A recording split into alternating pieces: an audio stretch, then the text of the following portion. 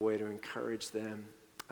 At that same table, you can sign up to be a volunteer one Sunday this summer in our children's ministry, where you might forego the worship service or forego your class and serve. We have great needs. This morning, I talked to Jay Burke. We're down 15 teachers this morning. That's a lot for our kids. So we need a lot of people just to be available. We have a lot of summer sickness and a lot of summer absences. And again, I haven't figured it out yet. People are absent, but their children still make it to church somehow, mysteriously. So we need your help. At that same table, when you write a note for Stephanie, if you would sign up and help us this summer with that need, that would be great. I had the privilege to go to our high school, middle school camp this week, Creed Camp up in West Virginia. Yeah, we got a few Creedites here this morning. I just want to say, what an amazing camp. Really great camp. If you have kids in middle school or high school next year, you should encourage them to go. You should duct tape them and send them. These kids had more fun and had more spiritual challenge brought to them in 1 week than I could have anticipated. Really an outstanding week and remarkable kids. Had the chance to speak and then listen on our church's reflection time on the talk. Impressive. Impressive. You do not want your kid to miss this next year. If you can pass off as a teenager, you might want to go next year. The camp is that good. And these kids are really remarkable. And they bring in celebrity kind of guest leaders. For instance, you've heard of the boy band NSYNC. This is from Out of Sync, one of the leaders that they brought in. So they spare no expense, and it's. I can just leave that up there for a while. Yeah, baby. The camp is every bit that good. So I want to tell you a story that comes from a book. This morning I'm going to tell you several stories that come from this book. It's called If You Want to Walk on Water, You Got to Get Out of the Boat by John Ortberg. John Ortberg is one of my favorite communicators of biblical truth. He's a master storyteller. Our family is going to be going through this book this summer. Steph and I talked yesterday about it. If God speaks to you this morning about matters of faith, you might want to put this on your summer reading list. I would highly recommend it to you. And I just wanted to let you know that if you love the stories and the challenges that I'm sharing from John Ortberg this morning, they do come from this book almost without exception, including this first one. He says, some years ago, my wife arranged for us to ride in a hot air balloon as a birthday gift. We went to the field where the balloons ascended, got into a little basket with one other couple. We introduced ourselves and swapped vocational information, and then our pilot began the ascent. The day had just dawned, clear, crisp, cloudless. He says we could see the entire valley from craggy canyons to the Pacific Ocean. It was scenic, inspiring, and majestic. He says, but I also experienced one emotion I had not anticipated: fear. He said, I had always thought those baskets went about chest high, but this one only came up to our knees. One good lurch, he says, would be enough to throw someone over the side. So I held on with grim determination and white knuckles. I looked over at my wife, who does not care for heights at all, and relaxed a bit, knowing that there was someone in the basket more tense than I was. He says, I could tell because she would not move at all. He says, during part of our flight, there was a horse ranch on the ground directly behind her. I pointed it out because she loves horses. And he says, without turning around or even pivoting her head, she simply rolled her eyes back as far as she could and said, yes, it's beautiful. He says, about this time, he said, I decided I'd like to get to know the kid who was flying this balloon. He said, I realized that I could try to psych myself into believing everything would be fine, but the truth was we had placed our lives and destinies in the hands of the pilot. Everything depended on his character and competence. I asked him what he did for a living. how he got started flying hot air balloons. I was hoping for his former job to be one full of responsibilities, a neurosurgeon perhaps, an astronaut who missed going up into space. He says, I knew we were in trouble when his response to me began, dude, it's like this. He did not even have a job, he writes. He mostly surfed. He said the reason he got started flying hot air balloons was that he had been driving around in his pickup when he'd had too much to drink, crashed the truck, and badly injured his brother. His brother still couldn't get around too well, so watching hot air balloons gave him something to do. By the way, he added, if things get a little choppy on the way down, don't be surprised. I've never flown this particular balloon before, and I'm not sure how it's going to handle the descent. Ortberg writes, my wife looked over me and said, you mean to tell me that we are 1,000 feet up in the air with an unemployed surfer who started flying hot air balloons because he got drunk, crashed a pickup, injured his brother, and has never been in this one before and doesn't know how to bring it down? Then he says, the wife of the other couple looked at me and spoke. The only words either of them were to utter throughout the entire flight. She said, you're a pastor. Do something religious.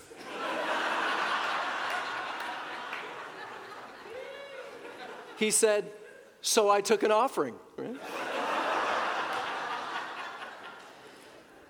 But then he says, the great question at a moment like that is, can I trust the pilot? Keep that question in mind. Let's pray as we open the Word together. Jesus, I want to address our prayers to you this morning. Reveal by your Spirit and your Word the glory of who you are and how trustworthy you are to your people this morning. Grant us faith to believe. We pray in Christ's name. Amen. When I encourage people in reading the Bible devotionally, I encourage them to ask two questions. There's lots of other questions you can ask. People go to seminary, get PhDs in learning all the other questions you can ask. These two you can get some mileage out of if they're the only two that you ask. The first question that I have encouraged people to ask is, what do I learn about God? Whenever I read the Bible, I like to ask the question, what do I learn about God? In our case, we're in the Gospels. What do I learn about Jesus?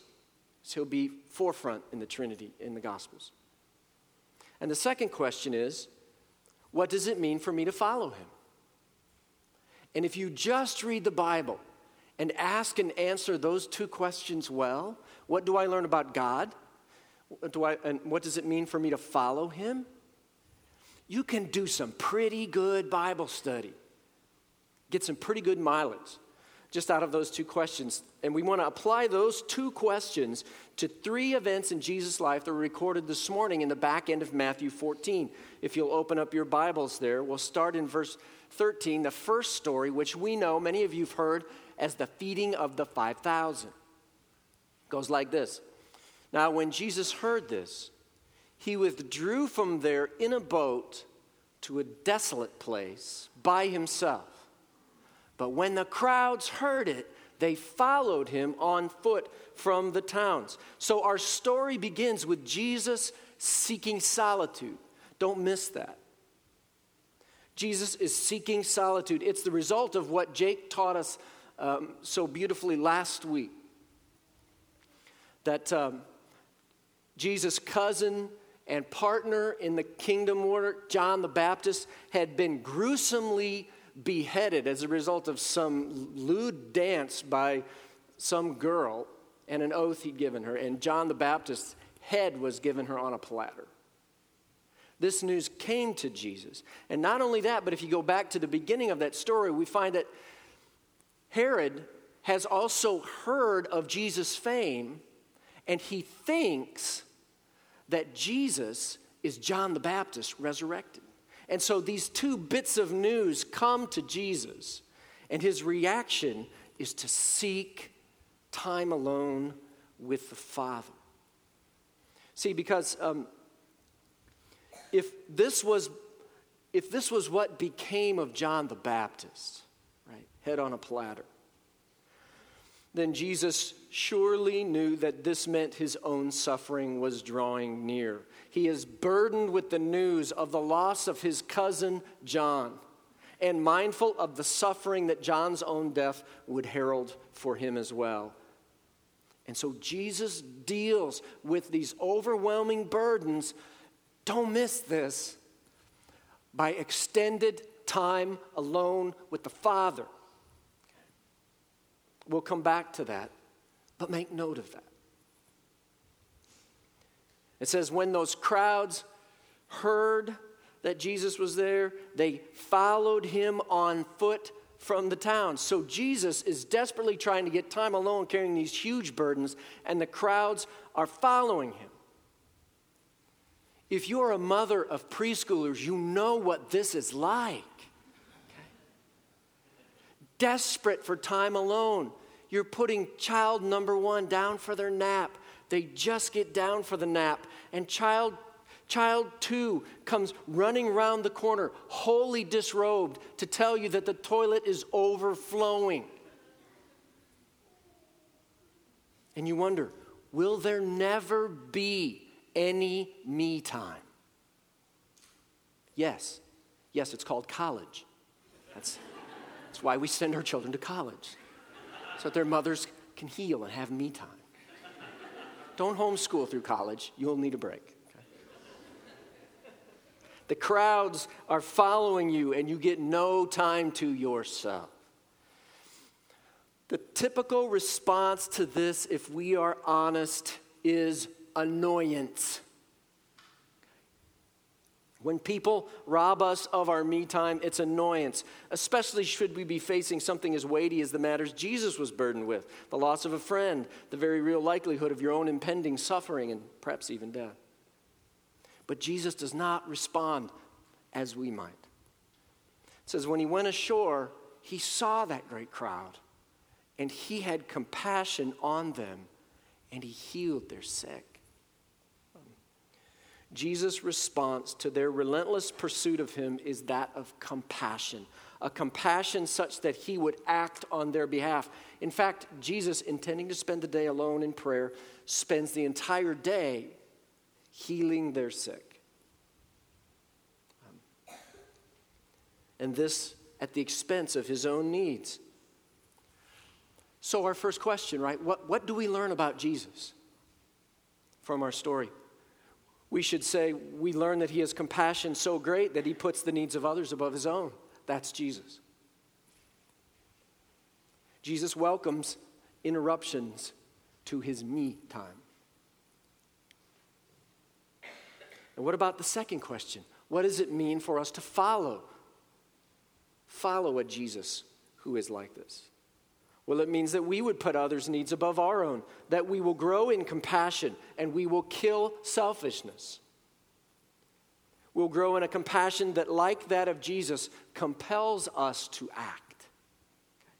It's interesting, if you study the acts of the compassion of Jesus throughout Scripture, whenever it says he felt compassion for them, it is always followed by an action on his part. Jesus never has compassion and walks away. In 1994, there was a South African photojournalist who won the Pulitzer Prize for feature photography, and the photograph that brought him the most fame was this one. It depicted an emaciated Sudanese child crawling towards a feeding center under the hard stare of a nearby vulture. The image, which so powerfully captured the horror of famine-stricken Sudan in the early 90s, drew international attention to both Sudan's suffering and to the photographer. With that acclaim came questions. People wanted to know what had happened to the child. After snapping his camera, what had the photographer done to help the dying child? And painfully, the photographer admitted that after spending about 20 minutes framing the shot, he had simply walked away.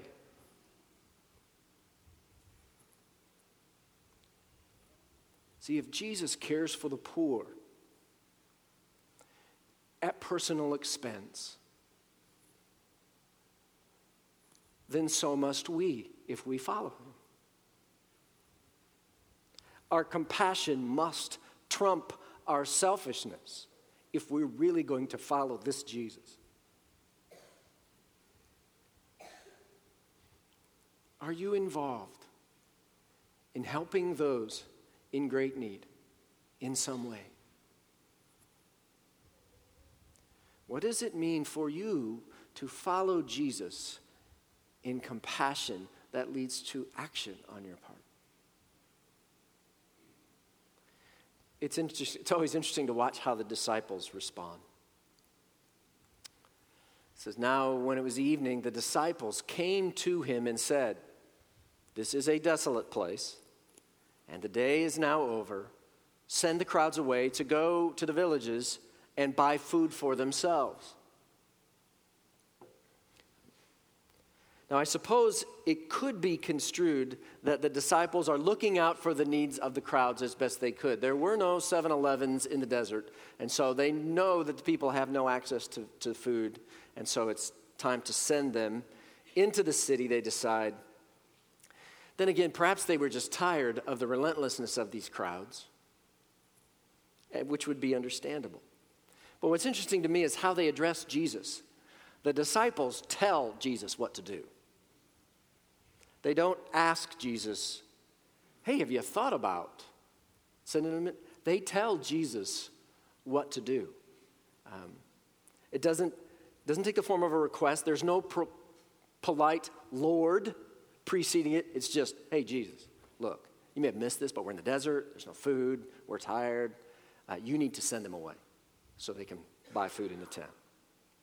It's interesting to watch what Jesus does in response to their directive to him. He says to them, they need not go away. You give them something to eat. They said to him, we have only 5 loaves here and 2 fish. And he said, bring them here to me. Jesus counters their directive, their plan with his own. You feed them. You're going to find out in just a couple of verses that there were thousands of people there. Maybe as many as 10,000 people there. It's an entire basketball arena full of people there. And the disciples produce 5 loaves and 2 fish, and they say, Jesus, we think you've miscalculated. Their resources are meager. It's barely enough for them. Dale Bruner, I love the way he says this. He says, the disciples think they have nothing here except those 7 items, 5 loaves, 2 fish. But they are counting only the realities that impress them, not the reality, capital R reality, that should impress them most. He says disciples should always be able to count to 8. The Christian faith, he says, is nothing if it is not a supernaturalism, if it can count only to 7, if it does not believe that Jesus is risen and can do things. And this is where it starts to get really interesting. Because Jesus orders the crowds to sit down on the grass, and taking the 5 loaves and the 2 fish, he looks up to heaven and he says a blessing. He gives thanks. And then he broke the loaves, gave them to the disciples, and the disciples gave them to the crowds. Jesus takes their bread, he gives thanks, he breaks bread, and he gives it back to his disciples for them to distribute. There's a pattern here that if you listen to it closely should sound familiar to you. He takes bread, he gives thanks, he breaks it, he gives it to his disciples. Jesus very intentionally here does not bypass his disciples. I mean, Jesus could have broken the bread and given it to the crowd himself. But he wants the disciples to distribute it to the crowd. This is a teachable moment in the life of the disciples. All disciples. Okay. They all ate. That whole crowd, they all ate, it says, and were satisfied. And they took up 12 baskets full of the broken pieces left over. And those who ate were about 5,000 men, besides women and children. Maybe as many as 10,000 people. They all ate, and were satisfied. This compassionate miracle by Jesus satisfies them all. And this is what Jesus does. He satisfies. It's a remarkable feast, especially when you bump it up against what happened last week, Herod's feast, right? Remember Herod's feast? It was marked by arrogance and scheming and murder. While Jesus' feast is marked by compassion and sharing and satisfaction. And they pick up 12 baskets full. 12 baskets full. A basket for every disciple. Okay. This is a training event that Jesus is doing here. Now, if you do any reading on this miracle, online or elsewhere, you're going to come across an interpretation that I need to address to you, and that is this.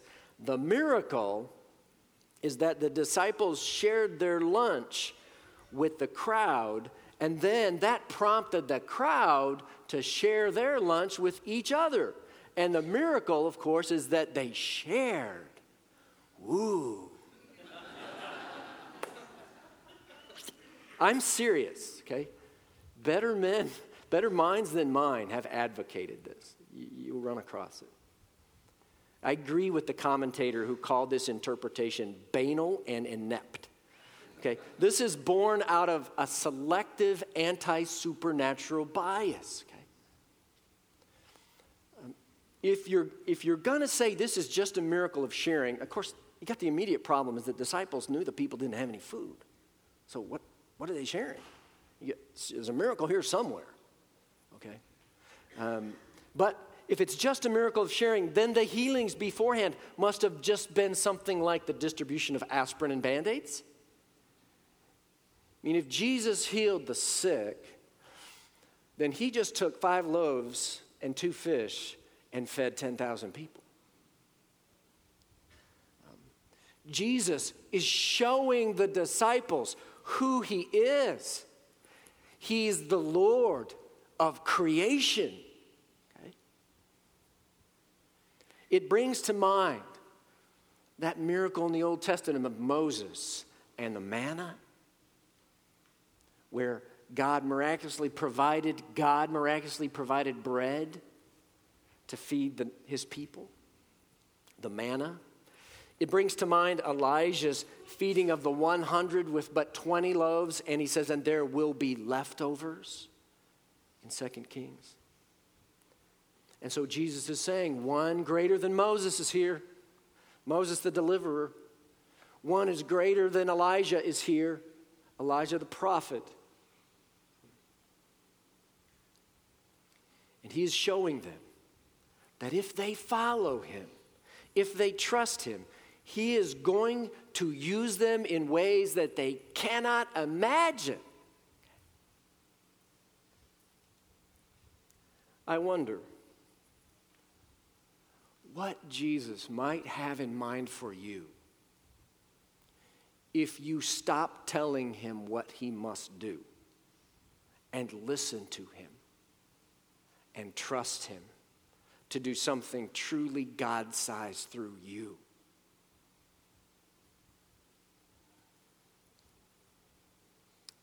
Ortberg tells the story of a fellow named Doug Coe who had a ministry in Washington, D.C. that mostly involves people in politics and statecraft. But Doug became acquainted with Bob.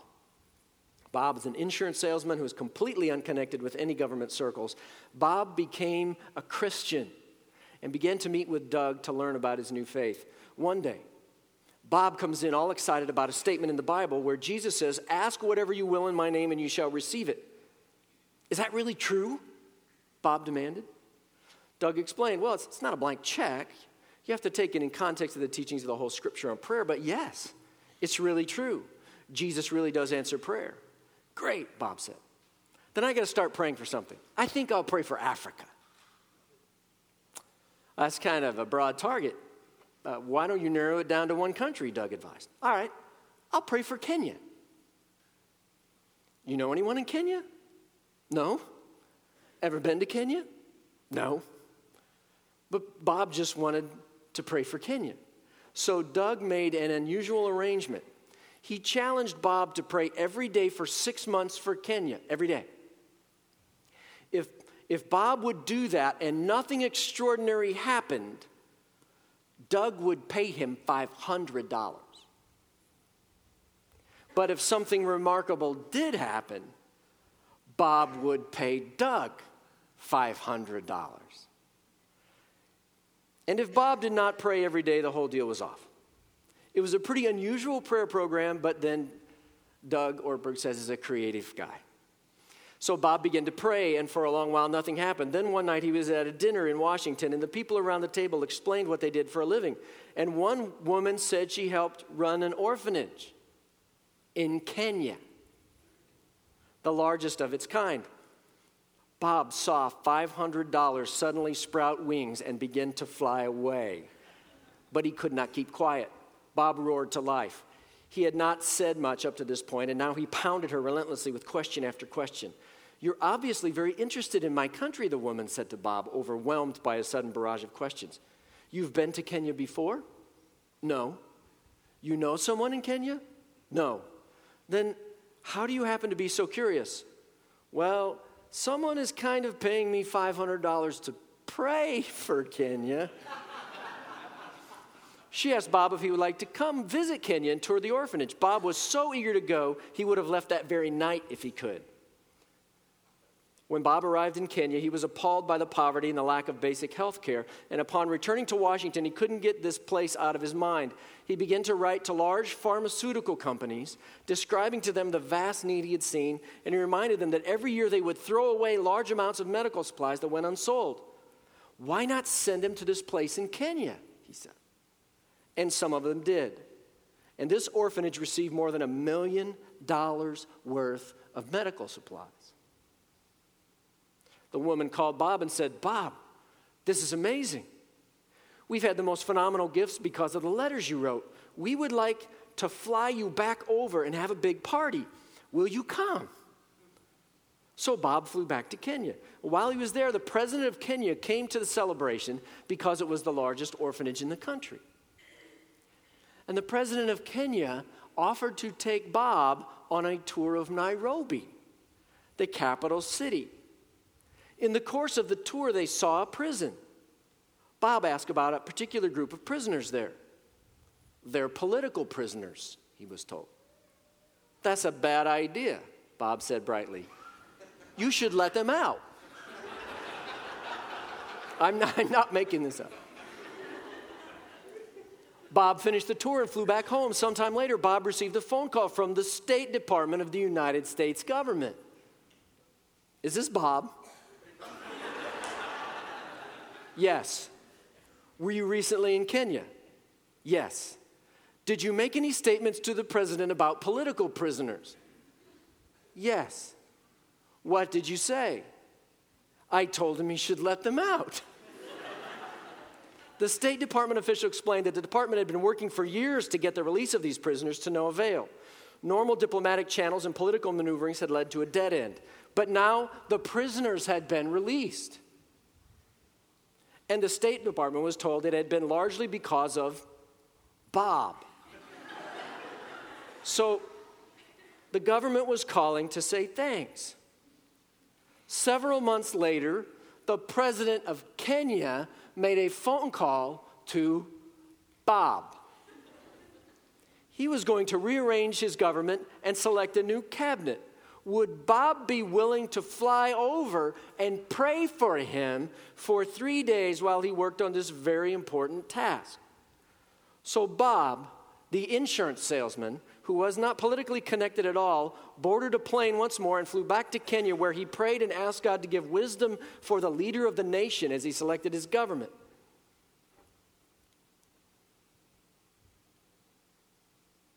What are you praying for? What are you praying for every day? What are you praying in faith that Jesus will honor his promise and grant that which you are asking of him? Give it 6 months every day, and I'll make you a deal. I'll give you the Bob challenge. If you pray every day for 6 months and nothing extraordinary happens, Jeff Doyle will give you $500.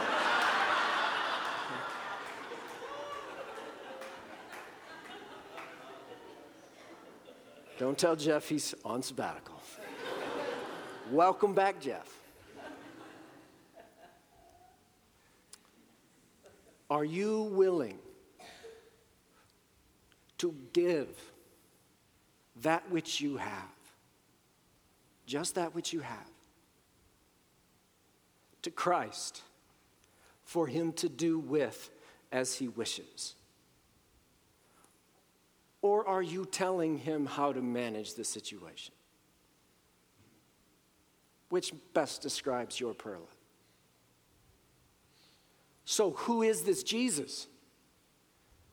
And what does it mean for you to follow him? We want to look at a second story. It begins in verse 22.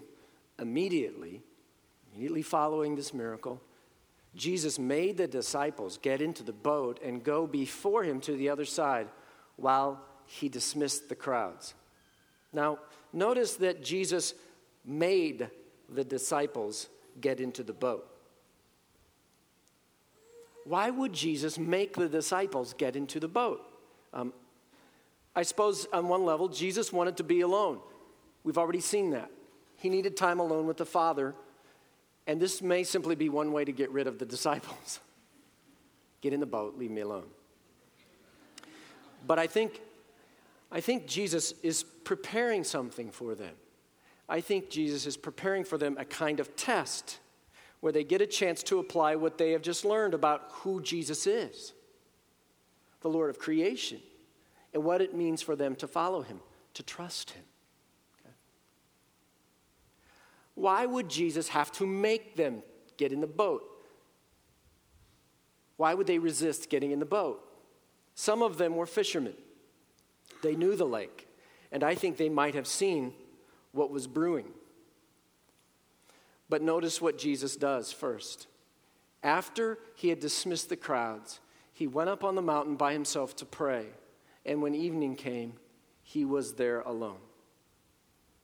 Jesus is really intent on this time to pray alone, isn't he? He will not let it be robbed of him.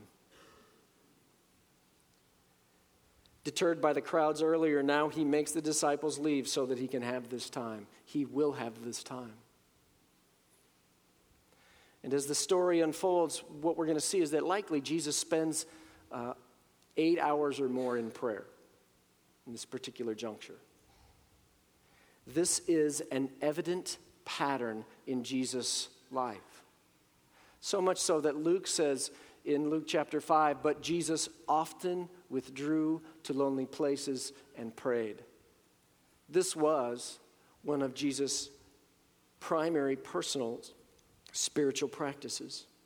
In times of his greatest need, Jesus would withdraw and spend extended times alone with the Father in prayer. So that second question, what does it mean for you to follow him? If Jesus, when faced with great burdens, finds strength and guidance from this practice, how much more ought you?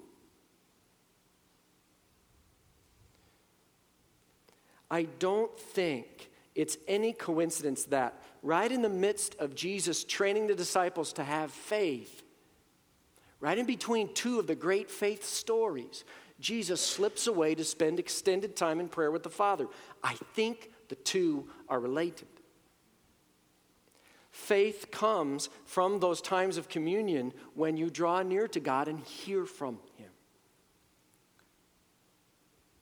That takes time. When was the last time you spent an extended period of time alone with God, say something the length of a football game? Have you ever done that? Have you done it recently? You go away because you're so aware of your need for God's help that the only thing that makes sense is to get away for some extended time with God. You're in that deep. Okay? A time when you're willing to clear away all distractions, perhaps even sacrificing sleep, which is what Jesus did, because you need God so desperately. If Jesus did this often, shouldn't this be part of our following him? Now, I know that the very idea of spending a football game length time alone in prayer, 3 hours or so, is really intimidating if you've never done it, especially if you're an extrovert. This would be like, flog me, beat me publicly, but do not make me be alone for 3 hours, right? Take cheer, be heartened, extroverts. Rob Craig can do this. And if Rob Craig, the king of extroverts, can do this, can learn to do this for the good of his soul, you too can learn to do this and be nurtured by Christ in these times.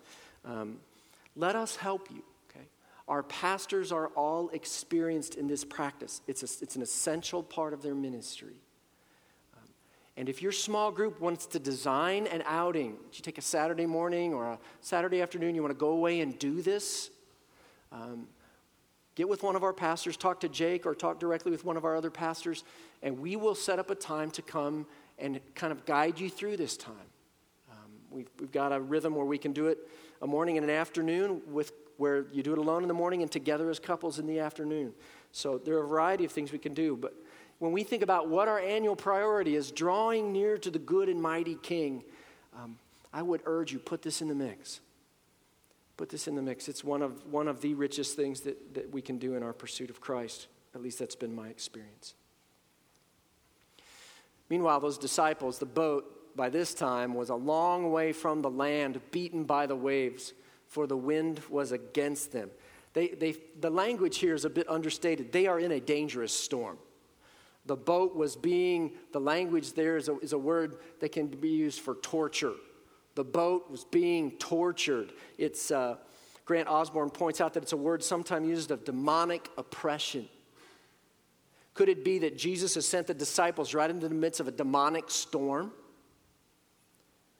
Indeed, that appears to be exactly what he has done. But he does not leave them there alone. Jesus comes to them. In the fourth watch of the night, between 3 and 6 in the morning, Jesus came to them walking on the sea. When the disciples saw him walking on the sea, and they were terrified, they said, "It's a ghost." And they cried out in fear, but immediately Jesus spoke to them, saying, "Take heart. It is I. Do not be afraid." So again, it's 3, 4, 5 o'clock in the morning. Jesus has been alone in prayer for more than 8 hours, in all likelihood. And it's entirely possible the disciples have been fighting this storm for a similar amount of time. Okay. Jesus comes to them walking upon the sea, this roaring, foaming, waving sea, and they are terrified. They do not recognize him. They think he's a ghost. Now, if you go on YouTube and you Google walking on water, you're going to see a video by a guy named Chris Angel who walks on water. He walks, I believe he does it in the sea, a calm sea, and he does it across a swimming pool. Now, if you look a little further down the videos, you'll find another video that's done by a masked magician who exposes the trick. And you find out that there's a plexiglass table involved in walking on water. People can swim under the table. Items can be dropped off in between the tables. That's how the trick is done. Now, if in fact this was some kind of trickery in the first century, then first century plexiglass was a remarkable thing. because this was no swimming pool. Remember, this was the midst of a boat-swamping storm, huge waves, and the plexiglass would have had to conform beautifully to those waves and flex. That's quite a miracle in and of itself for the first century to have that kind of plexiglass. No. Clearly, Jesus, again, is showing his disciples who he is. You get a sense for this by the way he greets them. Dale Bruner says, this is no ordinary hello on water. Okay? Jesus is not just saying, hi, it's me. He actually says, I am. Which harkens back to the great self-identification of God in Exodus when God identifies himself saying, I am that I am. Jesus is showing his disciples by his works and his words that he is God. He is Lord of creation, come to rescue them, worthy of their trust. And you got to love Peter. Okay? You got to love Peter, because this is how Peter responds. He answers him, Lord, if it's you, command me to come to you on the water. Only Peter. And Jesus said, come. So Peter got out of the boat and walked on the water and came to Jesus. But when he saw the wind, he was afraid, and beginning to sink, he cried out, Lord, save me. And Jesus immediately reached out his hand and took hold of him, saying to him, O you of little faith, why did you doubt? So what do you make of Peter? Okay. Is this a good thing or a foolish thing? Is this an example of faith or is this a lack of faith? And I would suggest we take our cues from Jesus, who honors Peter's request and bids him come. Now, he does chide him for his lack of faith when he begins to sink. But at least he has faith to get out of the boat. Okay? And you have to commend him. He doesn't just jump out of the boat. He says, Lord, you bid me come. You command me to come. And as Augustine said, command what you will, Lord, and then give what you command. So this story is rich with lessons about what it means for us to follow Jesus. This is the section John Ortberg unpacks in that book that I recommended to you. It's got lessons about how to exercise faith and not give in to fear. Peter does fall short for sure, but at least he gets out of the boat. He's the hero of the story, humanly speaking. I love the way Ortberg puts it. He says, would you like to guess the name of the best-selling chair in America? Lazy Boy. Not Risky Boy. Not Worker Boy. Lazy Boy. He says, we want to immerse ourselves in comfort. We've developed a whole language around this. People say, I want to go home and veg out, make myself as much like vegetation as humanly possible, preferably in front of a television set. We have a name for people who do this in front of TV too. Couch potatoes. Couch potatoes in their lazy boys. He says the 11 disciples could be called boat potatoes. They don't mind watching, but they didn't want to actually do anything. He says millions of people in churches these days could be called pew potatoes. They want some of the comfort associated with spirituality, but they don't want the risk and challenge that go along with actually following Jesus. Yet Jesus is still looking for people who will get out of the boat. He is looking for someone who will say, if you'll pardon the expression, I may be small potatoes, Lord, but this spud's for you. That was so bad I had to share it with you. It's just so bad. So, first question, who is Jesus? He's the Lord of creation.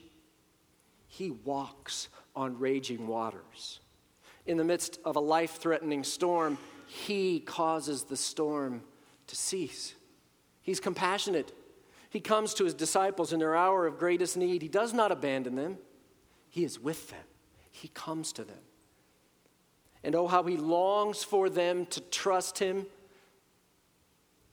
And so too us. He does not spare us storms. Instead, he comes to us in the midst of them. He is, as the disciples put it, the Son of God. And they worshiped him. What does it mean? What does it mean for us to follow him? It means to obey. It means to trust. It means to take God-commanded risks. And this is my last Ortberg story. He says, some time ago I took my 10-year-old son parasailing. The man driving the boat said he could ascend to 400, 600, or 800 feet. How high above the water do you want to fly? He says there was a pretty big price difference, so I wanted to steer him toward 400 feet. Then my son commented on how the whole idea was a little scary. It struck me that when I was 10 years old, being lifted 800 feet up in the air behind a speeding boat over a deep lake might make me swallow extra hard. And I wanted him to be free of fear. So we talked through his options, and he thought it over for a few minutes, and he finally decided, I'm going to go up 800 feet. I might be scared when I go up there at first, but I'm going to do it because the ride only lasts a few minutes. But once it's over, I'll have it forever. Ortberg says, he writes, it's as though God is saying to us in this story, in the vast eternal scheme of things, your life is briefer than you could possibly imagine. But whatever you do in faith, every time you trust me, God says, whenever you act in risky obedience and jump in response to my invitation, that you will have forever. Go ahead and jump, he says.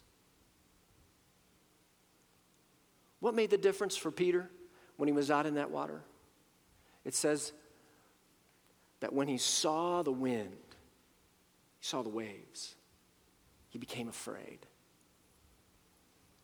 And he cried out to Jesus. When he stopped looking at the object of his faith and he started focusing on the object of his fear, that's when he had a problem. And again, you can see the connection between being able to focus on Jesus and exercising faith. How critical is this practice Jesus is modeling, sandwiched in these lessons on faith, of extended time alone with Jesus? It is where our faith is strengthened. Okay?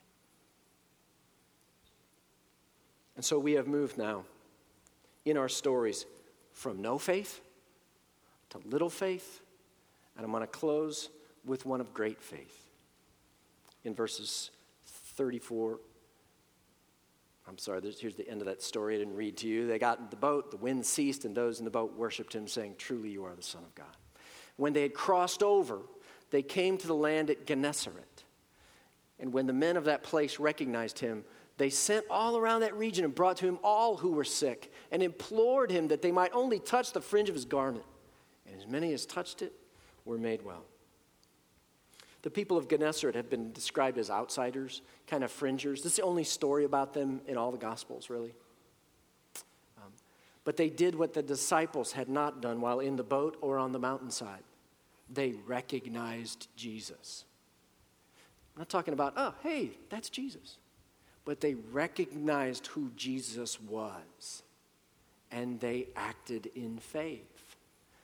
They sent news throughout the region. Jesus is here. Bring the sick. Jesus has come. Bring them. They recognized him and they acted in great faith. They brought everyone to him. Bringing people to Jesus. It's the great display of faith in this passage. So we could answer the question, what does it mean for me to follow Jesus? It means to bring people to him. It means to bring sick people to Jesus. When you have a friend from work or a family member who falls ill and maybe they're hospitalized, will you go and pray in Jesus' name for them? You don't have to be ordained to do this. You can do this. You can go in faith to your friend's bedside and pray for healing in Jesus' name. What might God do if you take that risk? You can bring unbelieving people to Jesus. When you have a friend or a family member who does not believe, will you love them? Will you speak of Christ to them? Will you model Christ to them? Will you bring them to Jesus? Rob Craig has a great kind of scheme for how this might happen. You pray for them. You raise your flag of testimony. You let them know you're a Christian. You tell your story, the difference Christ is making in your life. And you tell them the story of what Jesus has done. Will you trust God to use you as part of that process of bringing people you know and care about to Jesus? Well, I've consumed every speck of our time. So I'm going to give the worship team the rest of the morning off till the next service. And let me just close with two questions. What have you learned of Jesus? And what does it mean for you to follow him, to trust him? Let me pray for us, and then we'll be dismissed.